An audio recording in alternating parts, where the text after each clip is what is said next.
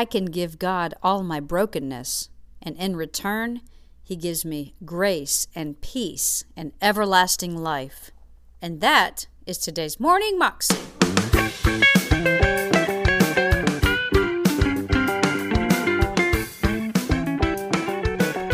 Welcome to the Morning Moxie Show. I am your host, Alicia Sharp, and today on the show is Testimony Thursday. And today we have a testimony, another CBN testimony, of a man who basically got into the wrong crowd and got put in prison, and then God met him there.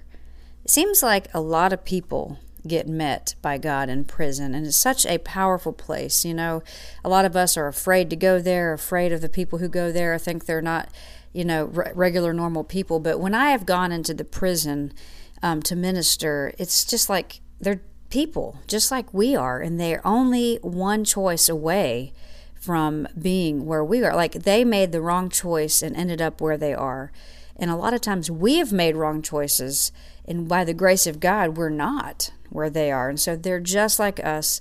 Everyone needs the grace of God. Everyone needs to repent and believe. And it's a great story. Here it is. I was sent to a maximum security prison, which housed about 1,100 convicts. I was, at the time, just 17. On November 16, 1989, in Miami, Florida, Matt Kern faced a 60-year prison sentence. Even though he was a teenager, he was housed with career convicts, most more than twice his age. Violence ruled the prison yard. I was a 17-year-old kid that was trying to survive. So my reaction to that environment was to become as violent or more violent than they were. Until 7th grade, Matt had been a model student in school. Then something happened.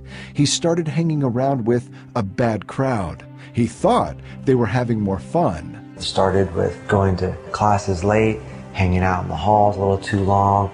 Then eventually it leads to skipping school altogether, and then drinking and smoking cigarettes, and it's a slippery slope. Soon they wanted bigger thrills and began stealing cars. We just used to break into the vehicles, and then we'd have them for the rest of the weekend. Drive them Friday, Saturday, Sunday, we'd ditch them somewhere. Then one weekend, one of his friends decided to bring a gun. Instead of stealing a car, they were going to carjack one. We didn't think that the gun would be used. It was just, for a threat. You show someone a gun, you expect that they would get away from their vehicle, and you would just take their car. It was the first time we had done anything like this. Late that night, a teenage boy stopped on a dark, quiet roadway. He thought he was going to help some guys with a broken-down car. The friend that I was with pulled the gun on him. And this other guy who stopped was a young kid as well, and he refused to give up his car and came towards my friend who had the gun. At that point, my friend shot him. The victim of the robbery, he died on the scene from the gunshot wound. Before the victim died, he gave a description to the police. And 1 month later, they were arrested and charged with murder. If you're involved with somebody you're involved in a felony and somebody gets killed, everyone involved in a felony gets charged with the murder. So all of us were charged, and I realized then it was serious. Matt was sentenced to 60 years and was sent to a maximum security prison. For 4 years, Matt lived in this jungle of violence, fighting at every turn to protect himself. So if I thought there was a problem, I would strike out. I would stab somebody, I would pipe somebody, I would hit somebody, just to try to make a reputation for myself. Then after one fight, Matt had beaten the other inmate so severely, he went into a coma. Matt wound up in solitary confinement. But for the first time, he felt guilty. He started reading a Bible that his father had given him years before. I didn't know what to do with that guilt. I wanted to address it somehow. I wanted to get rid of it. And I picked up the Bible that my dad sent me and just started reading it. And the guilt didn't completely go away, but I felt like I was addressing it somehow. That this is what I needed to do. Matt spent a year in solitary confinement reading his Bible. He says that's when he became a new man. I could feel like a fire within me. It was a change from my perspective of my surroundings and my world. I realized God had touched my heart, and I understood from Scripture what that meant. And I knew that from that day on I was changed, that I was still a sinner, I still had done a lot of things bad, I was still in prison, but I knew I was on the path of getting my life together, of committing my life to Christ, and trying to live a life that was going to glorify Him. The simplicity of it just amazed me.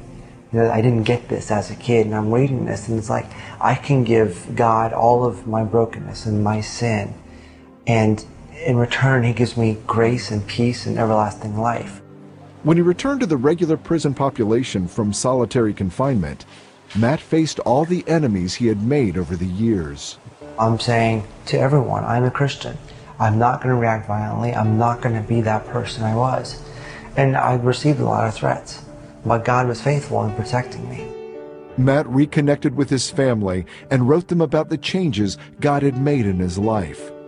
His father had been working on a campaign to get his son released from prison. They put together a clemency packet and submitted it to the Clemency Board, which is the Florida cabinet and the governor. And just before Governor Lawton Child passed away, he granted me a clemency. After 10 years behind bars, Matt was released. Years later, he shared his story at a meeting where he met Connie. As I got to know him, I was very surprised at how humble and articulate and genuine he was. I think I had a preconceived notion that, ex-convicts were thugs and, they were like, yo, Adrian, not educated, and I just had a misperception of that. Matt and Connie married and now have 4 children. None of us deserve, what God's grace is to us, and I think just seeing what God has done in his life and continues to do, and that's amazing to me. It was almost too simple. And I'm reading these passages, these quotes from Jesus, that just are, if you believe in me and you confess my name, you will have everlasting life. And it's so simple a statement, yet so powerful. That was a CBN clip with Matt Kern, and you can find that on YouTube if you search under Matt Kern Coming Face to Face with God, CBN.com. And again, you can find out more information about CBN at their website, CBN.com. I hope you have a wonderful day today, and I will see you again tomorrow for Fun Friday. God bless.